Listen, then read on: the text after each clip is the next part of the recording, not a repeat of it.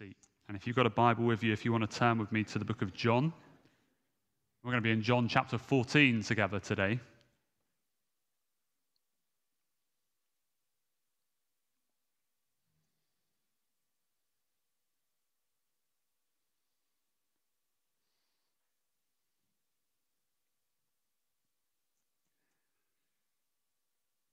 This is what it says. Do not let your hearts be troubled. You believe in God, believe also in me. My Father's house has many rooms. If it were not so, would I have told you that I am going to prepare a place for you?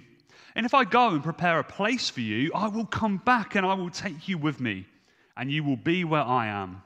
You know the way to the place that I am going. Thomas said to him, Lord, we don't know where you are going, so how can we know the way? Jesus said, I am the way, the truth, and the life. No one comes to the Father except through me. If you really know me, you will know my Father as well. From now on, you do know him, and you have seen him. Philip said, Lord, show us the Father, and that will be enough for us. Jesus answered, don't you know, Philip, even after all that I have been among you for such a long time, anyone who has seen me has seen the Father. How can you say, show us the Father? Don't you believe that I am in the Father and that the Father is in me? The words I have spoke to you, I do not speak on my own authority. Rather, it is the Father living in me who is doing the work. Believe me when I say that I am in the Father and the Father is in me, or at least believe on the evidence of the works themselves. Very truly, I tell you, whoever believes in me will do the works that I have been doing, and they will do even greater things than these, because I am going to the Father. And I will do whatever you ask in my name, so that the Father may be glorified in the Son. You may ask of me for anything in my name, and I will do it. If you love me, keep my commands, and I will ask the Father, and he will give you another advocate to help you and to be with you forever, the Spirit of truth. The world cannot accept him because it neither sees him nor knows him. But you know him, for he lives with you and will be in you. I will not leave you as orphans. I will come to you. Before long, the world will not see me anymore, but you will see me. Because I live, you will also live.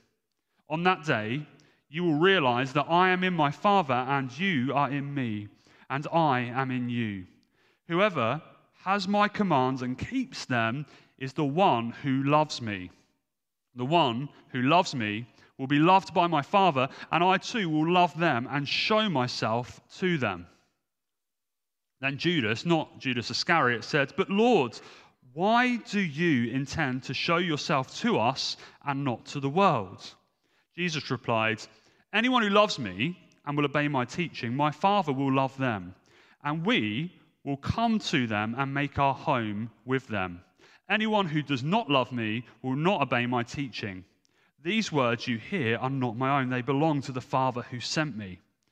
All this I have spoken while still with you, but the advocate, the Holy Spirit, whom the Father will send in my name, will teach you all things and remind you of everything I have said to you. Peace I leave with you. My peace I give to you. I do not give as the world gives. Do not let your hearts be troubled, and do not be afraid. You heard me say, I am going away, and I am coming back to you. If you love me, you will be glad that I am going to the Father, for the Father is greater than I. I have told you this before it happens, so that when it does happen, you will believe. I will not say much more to you, for the prince of this world is coming.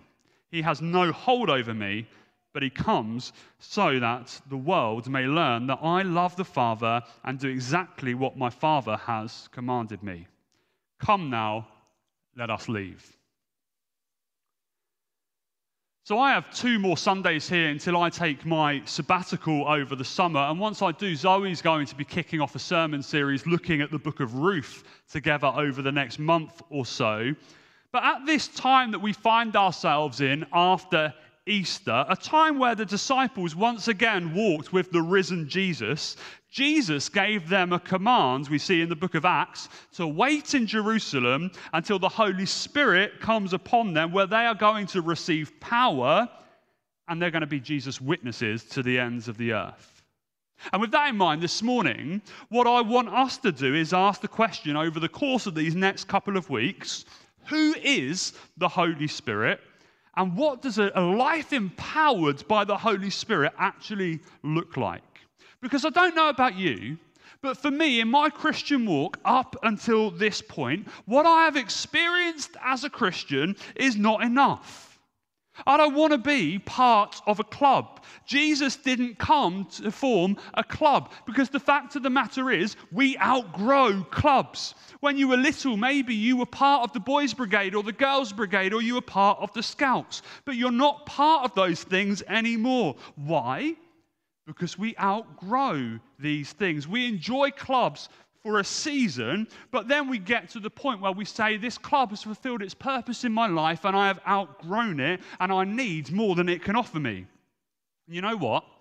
Sometimes the church is treated a little bit like a club. People join and are part of that club for a season, but ultimately being part of the club never quite gets to the core of their issues, and eventually people say, well, you know what, I enjoyed that for a season, but actually what I want is something more. And all that can be left at times in the club are the die-hard members of that club who have been there since the year dot, wondering why people are no longer joining their club anymore. Jesus did not come to start a club, but to raise an army. The world that we live in is messed up, it's broken, and it needs something more. And he has called and he has commissioned his church to do something about it. In reality, it never matters how good the club is. Unless we are people who fall madly and totally and utterly in love with Jesus, we'll never be the people that God has called us to be and do the things that God wants us to do. And with that in mind, I want us to think about this chapter that we've read together this morning in John chapter 14. Jesus has been with his disciples for about 3 years up until this point. He has walked with them, he has talked with them, he has laughed with them, they've cried together. They've seen Jesus perform some of his greatest miracles. They were truly and madly in love with Jesus. And then in chapter 13, he drops a bombshell on them. I'm leaving you. And where I am going, you cannot follow. Can you imagine what the disciples must have been going through at this point? Some of you don't have to imagine, because you've been in this very position that the disciples were in. People that you have shared life with, one day find out the news that they're not going to be with you for much longer, that their time left on earth is short. The disciples would have been devastated. They would have been scared. They would have not known where to turn. That's the context that Jesus speaks these words that we've read together in John chapter 14 this morning, when he tells his disciples, do not let your hearts be troubled. And he comforts his disciples by telling them, okay, I'm leaving you right now, but I'm going to the Father to prepare a place for you. This imagery would have resonated with the disciples, because when a man and a woman got engaged in biblical times, the man would often go away to prepare a place for himself and his future bride. So the man would go away, get everything ready, and then come back for his bride and take his bride with him. So what Jesus is saying here is, guys, I'm going. I know this is going to be tough for you to take. I know that you cannot fully understand what is going on. But what I want you to understand is what is going to happen is a good thing. By leaving you at this point, I am not being cruel, but I'm preparing the way for something much greater and much better for you. Thomas insists, however, Jesus, we don't know where you are going, and we don't know the way. And then Jesus gives his conclusive I am statement. If you were with us during COVID, you might remember we spent some time looking at the book of John together and looking at some of these I am statements that Jesus makes. He makes some very specific statements about who he is and what he came to do. He said things like, I am the bread of life. I am the good shepherd. I am the light of the world. And here, with his disciples in a panic, not really sure where Jesus is going, not really sure what is going on, thinking, how on earth are we going to cope? He tells them, I am the way, the truth, and the life. No one comes to the Father except through me. Jesus is concluding by telling his disciples, guys, I am about to die for you.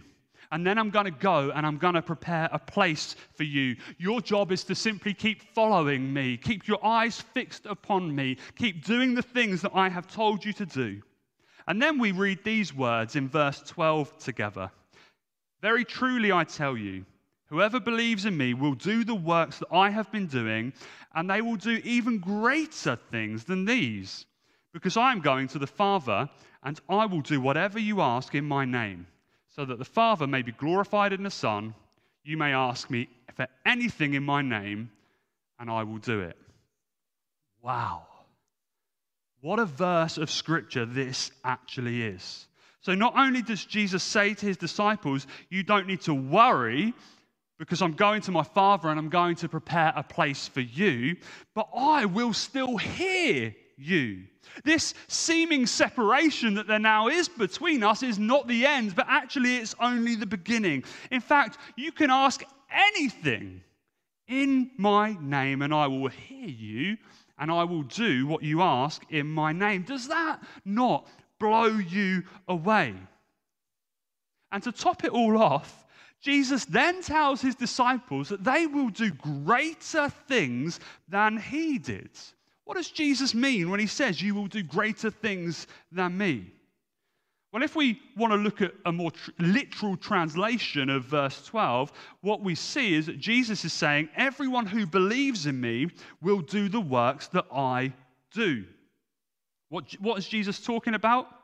Some have pointed it to the fact that Jesus is referring to his miracles at this point. Jesus healed the sick, he cleansed the leper, he raised people from the dead.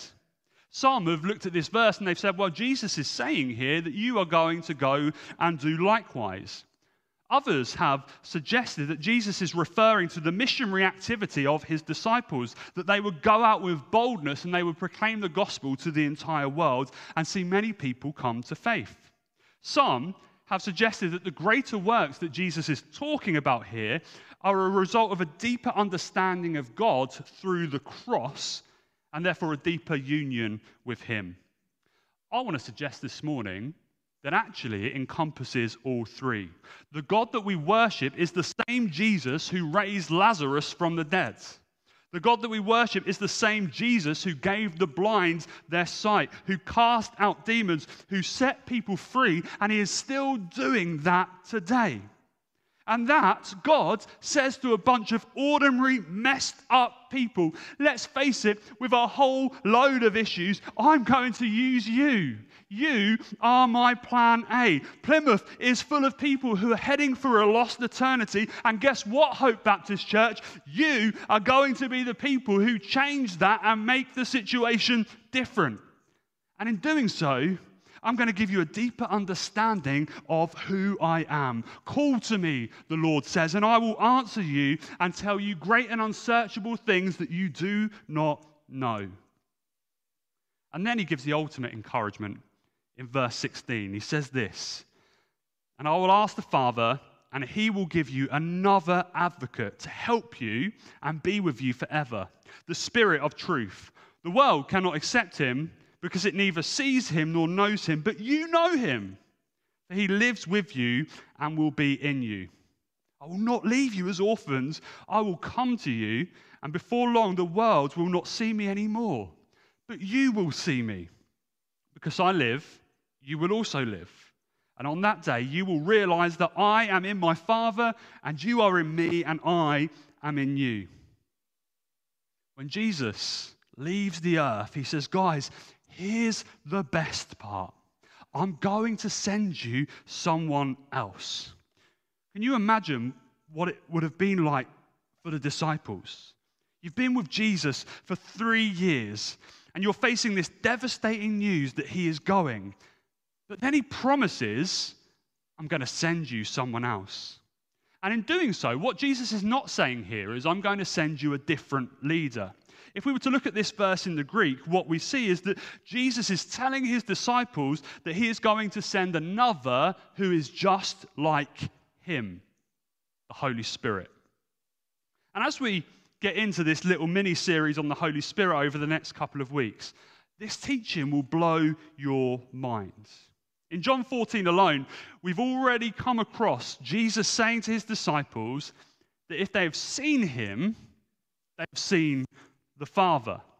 And now Jesus is telling his disciples that he is going to send them another one who will be with the disciples and be their counselor. I thought we worshipped one God. I don't get this. The Bible teaches us that there is one God who exists as Father, Son, and Holy Spirit, who are those separate yet one. And at the start of this mini-series that we're going to look at together, we need to acknowledge the fact that actually we don't completely get it and we don't completely understand it, because God is far above our understanding and our comprehension. Our tiny, finite minds cannot fully contain who God is. But what we do know about God is what he has revealed to himself through his word and through his Son. And when we think about the doctrine of the Holy Spirit, we need to admit that we don't fully understand this doctrine either. People have come up with all kinds of weird and wacky theologies on the Holy Spirit. But what I want us to do this morning is simply focus on what the Bible has revealed to us about the Holy Spirit, and I want us to be blown away by the truths of Scripture. Because as we start to focus on who God is, and we allow our eyes to be open to what God has revealed about himself through his words, it's totally and utterly life-changing. You see, Jesus tells his disciples that he's going to send another counselor who will be with them forever. But here's what's different. Jesus says, you will know him because he will live with you and he will be in you. So before, Jesus is walking around with these guys, but now he tells them this is going to be different, because now the counselor, the one that I send you, won't just walk with you, but he'll live inside you. What does that mean to you, I wonder? Maybe it's a teaching you picked up when you were at Sunday school. Jesus lives in my heart. But it's so much more than that. It will blow your mind and blow you away when we realize what we're talking about here. The God who created everything, he comes and he takes up residence in you. So on the outside in life, all kinds of things might be happening. All kinds of turmoil that you might be facing. The world that we live in looks so messed up. But on the inside, the Bible tells us that the Spirit of God lives within us and takes up residence within us. Jesus is telling his disciples here, I am going away. Not only am I going, though, to prepare a place for you, not only can you still talk to me whenever you want and I will hear you, but the counselor, the one that I am sending to you, will live in you. That's where the comment that Jesus makes about these greater things comes from. Now, Jesus is saying, you have me to pray to up in heaven, and I'm going to send another one just like me, who won't just walk alongside you, but will be with you always. And as we talk about the Holy Spirit over the course of the next couple of weeks, what I want us to understand is that the purpose of these messages is not for us to come to the end of it and say, yes, finally, I've got the doctrine of the Holy Spirit all worked out. Now I can give a complete answer to anyone who asks me about these things, because let me tell you, you will never get to that phase. My hope is that we realize a little bit more about who he is and about what he does, and allow that to transform us, because that is the key. When we think about the early church, for example, when we think about those messages from the book of Acts, the early chapters in the book of Acts, what we see is an ordinary group of radical people who go out and eventually change the world.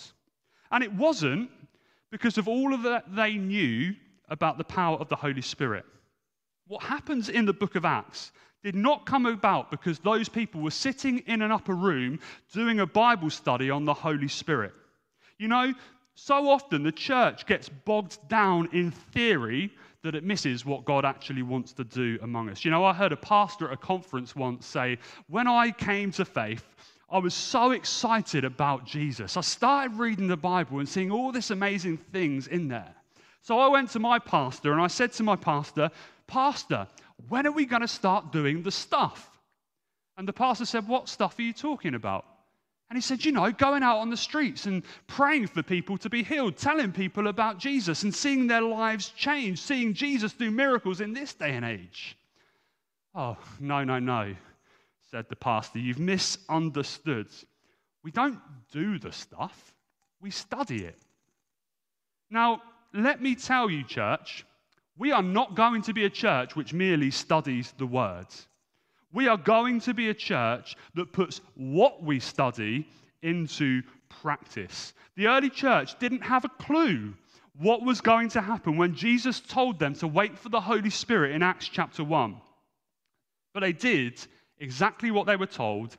They sat together, they prayed, and they waited. They had no clue about the Holy Spirit. They didn't have the Bible in the same way that we have the Bible today. So the success of the early church was not based upon knowledge. But what they knew about the Holy Spirit, they really believed. And that's what I pray comes out of these messages as we look at it together over the course of these weeks. You may already have some knowledge about the Holy Spirit. Probably you have more knowledge about the Holy Spirit than the early church did. But let me ask you this, have you actually experienced him lately? I'm guessing there may be some among us or watching online who haven't experienced the Holy Spirit for a long, long time. Maybe there are some here who've never experienced the Holy Spirit. Maybe there are some people among us today who are so desperate for a touch from the Holy Spirit in their lives. Maybe there are some here who feel they're battling to keep their heads when it comes to faith above water, and it feels like they're holding on for dear life and holding on by a thread. Let me tell you, church, this is not how Jesus wants you to live. He said, I have come to give you life and life in abundance. Jesus, in this very passage, is telling his disciples not to be afraid because he is going to prepare a place for them. And he is sending someone who is going to come and live with them and live inside them to encourage them, to help them, to be there when the going gets tough. Let me tell you, church, you never have to be alone. Are you experiencing that in your own walk with Jesus at the moment? Let me tell you, I struggle at times. Leading this church that I love is hard work at times. Throw in a very energetic family into that mix, and sometimes I feel incredibly stressed. And usually it's at the point where I've taken my eyes off of Jesus, that's when things really get tough. And in the midst of it, Jesus says to me, Luke, life might be tough at times, but it doesn't have to be insurmountable because you have the Counselor, the Holy Spirit, living in you. So that when life is rough, you can still experience God's abundance in your life because of the Holy Spirit, the Counselor, the Helper, the Comforter, the one who transforms you from the inside out. And then we read these verses in verses 25 onwards. All that I have spoken to you while I am still with you. But the Advocate, the Holy Spirit, whom the Father will send in my name, will teach you all things and will remind you of everything that I have said to you. Peace I leave with you, my peace I give to you. I do not give to you as the world gives. Do not let your hearts be troubled and do not be afraid. So Jesus reminds them again that the Holy Spirit will not only be their counselor, not only be their helper, he won't merely be their comforter, but he will also be their teacher. And then we read a little bit further on in the Gospel of John, in John 15:26, these words, when the Advocate comes, whom I will send to you from the Father, the Spirit of truth, who goes out from the Father, he will testify about me. And you also must testify, for you have been with me from the beginning. So who is the Holy Spirit? He lives within us. He counsels us. He comforts us. He teaches us. And he testifies about God. Isn't that encouraging? That means that for us as Christians, that salvation, the onus of salvation, is not on us. It's him who saves. It's him who performs miracles. It's him who convicts people of their sin. It's him who points people to the Father. What he calls us to do is to be obedient to wherever God might be sending us, be open to being used for his glory. But maybe the most fascinating teaching on the Holy Spirit is found in John 16 and verse 7, when we read this. Very truly I tell you, it is for your good that I am going away. Unless I go, the advocate will not come to you. But if I go, I will send him to you. When he comes, he will prove the world to be in the wrong about sin and righteousness and judgment. About sin, because people do not believe in me. About righteousness, because I am going to the Father where you can no longer see me. And about judgment, because the prince of this world now stands condemned. Have you ever thought, I wonder, has it ever crossed your mind that it would be so much easier to be a follower of Jesus in the time where Jesus physically lived on this earth? It would be so much easier to be around the disciples because we could walk with Jesus and we could talk with Jesus and be around him 24/7. I know I've thought thoughts like that in the past. Well, here, what we see is Jesus flips that idea on its head. And he says to the disciples, it's for your benefit that I'm going away. It's for your benefit that I'm going to prepare this place for you. Do you believe, I wonder today, that what we have is better than what the disciples had? Because that's what Jesus tells us. Verse 13 tells us that he will guide us into all truth. Verse 14 tells us that he will bring glory to God. The fact of the matter is, church, it's not about what you do. It's not about what you know. But it's all about him living in us, guiding us, comforting us, changing us, transforming us to be more like his Son and bringing glory to God through us. Jesus didn't leave his disciples as orphans, but he sent them another, someone who was just like Jesus, so that through them, the world might know that there is a God in heaven who changes lives. So in closing, our first glance at the Holy Spirit. Who is he? What do we see? He is God. He is someone who is sent by Jesus, who is like Jesus, who lives within us. He is our helper. He is our counselor. He is our encourager. He is our teacher. He is our convictor. He is the one who glorifies God. And I want to pray this morning. I don't really know what's going to happen over the course of the next couple of weeks, but I really want to allow some space here in this place for God to move in people's lives. We're going to pray that God fills people with the Holy Spirit. Some of you, when you hear things like that, might begin to feel slightly uncomfortable. Maybe that idea makes you feel a little bit uneasy because you come from quite a conservative background when it comes to theology. Let me tell you something this morning, church. We're not going to do anything crazy. We're not going to hype anything up. We're not going to do anything which is unbiblical or unscriptural. We're just going to wait on the Holy Spirit, just as they did in the book of Acts, ask God to fill us, and see what he does and how he touches people. And you know, when people meet with the Holy Spirit, for some people there are some physical outworkings to that. For some people, it's just an incredible sense of peace, that peace at which we heard about, that the Bible describes as the peace which surpasses all understanding. For others, when we meet with God in this way, it can bring about an emotional release. You may find yourself crying as God begins to deal with some issues in your life. For others, there might be a bit more of a physical outworking of that, where you might start to shake in his presence, or that the gifts of the Spirit begin to be birthed in your life, or you might end up with a tongue or a word of knowledge or something like that. For others, it can result in physical healing. For others, there might be no sign whatsoever. But you know what we do know about it, God and the Holy Spirit through Scripture? That God is a good God.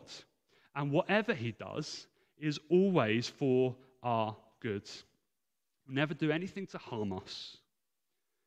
So, in a moment, I'm going to invite you to stand if you're able. And we're going to pray together and wait on the Lord this morning. So, if you want to stand, please do at this point. This isn't going to be a time for open prayer at this point in time. It's not going to be a time for sharing. I'm going to ask the band to come and get prepared and get ready in a moment. And what I'd like us to do this morning is to simply be open to what God might want to do among us. You know, so often I believe we come to church because of ritual and routine. We don't really give it a second thought. It's just something that we do on a Sunday.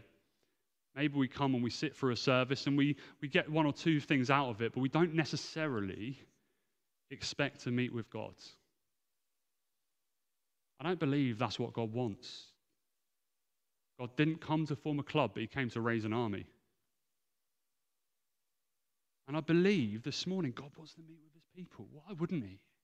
If what we believe in Scripture is true, why wouldn't he want to come and meet with his people today? I truly and I genuinely believe that God wants to prepare us for what he is calling us to do. There is a harvest in this city which is ripe to be reaped. God loves Plymouth. The Bible tells us that it is not his will that any should perish, but all should come to the knowledge of Christ Jesus. And guess what? He wants to use you, little old you, in the context that you find yourself in, wherever you are at, for his good and his glory. I want to finish with some words of Jesus. On the last day of the feast, the great day, Jesus stood up and he cried out, "If anyone thirsts, let him come to me and drink. Whoever believes in me, as the scriptures have said, out of his heart will flow rivers of living water." Now this he said about the Spirit, whom those who believed in him were to receive. For as yet the Spirit had not been given, because Jesus had not been glorified. Is anyone thirsty here this morning, I wonder? Is anyone thirsty for God in this place? Because Jesus says, "If anyone thirsts, let him come to me and drink." And for a moment, we're going to wait in the silence and just wait on the Holy Spirit. And this morning, it might be helpful, as we've said in the past, to just adopt a posture of being willing to receive. And the easiest way to do that is just to hold your hands out in front of you. You don't have to, but for some that might be helpful. And Holy Spirit, we love you. Lord Jesus, we love you.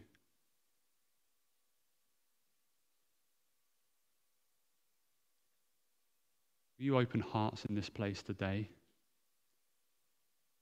Maybe there are some hearts that have grown cold and cynical over the years because of the knocks that they have taken and the disappointments that they have faced. But Lord, will you melt hearts in this place? Come, Holy Spirit, right now.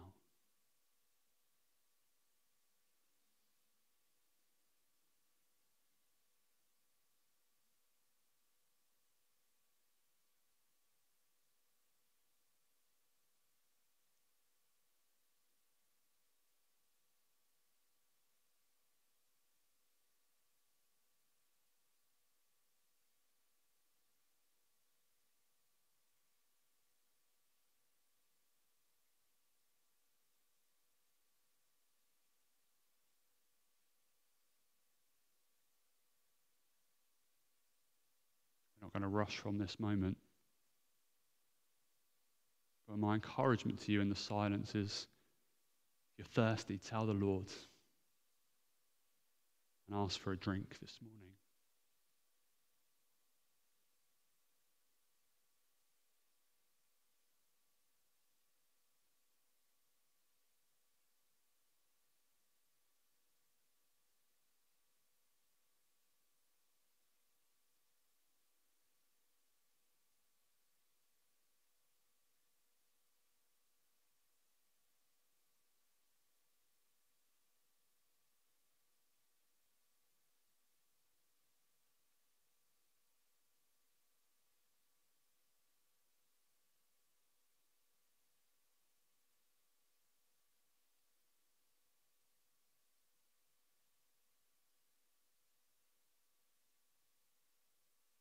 Come, Holy Spirit.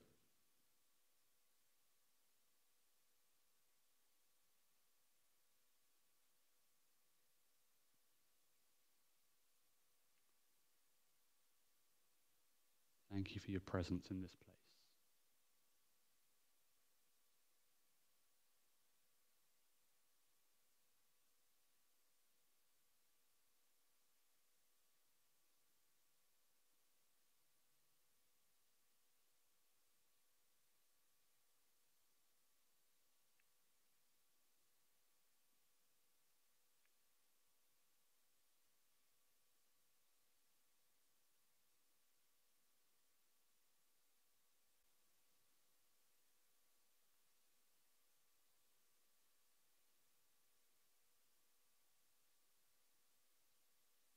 In a moment, we're going to sing and we're going to worship. I just wonder if there are some people in this place today who are just in this moment, just getting a sense that God is drawing close to you. As we sing, if that's true, I want to invite you just to come to the front, and our prayer team would pray for you for more of His blessing on your life. I also want to pray for people who are desperate for more of the Lord in their life this morning. So if you're here and you're desperate for a touch from Him to be filled with the Holy Spirit, I want to invite you forward as well. Our prayer team will pray for you. And thirdly, I'd like to pray for some people who know in their heart of hearts this morning that their heart has grown cold and it's grown a bit numb. God wants to meet with you this morning. So if either of those three things apply for you, you could just get a sense that God is meeting with you right now in this place. I want to encourage you forward to receive some prayer and allow God to do what He is doing. If you're here and you're desperate to meet with God today, you need a touch from Him. I want to invite you forward as well. Maybe thirdly, the bravest one, if you know your heart is cold, you've grown cynical, to come forward and to receive a fresh touch from Him. You know, when we invite times of ministry, so often we can be so British, can't we, and go, well, I'm not going to move. But if what we believe about the Holy Spirit is true, the question is, why wouldn't you receive ministry this morning?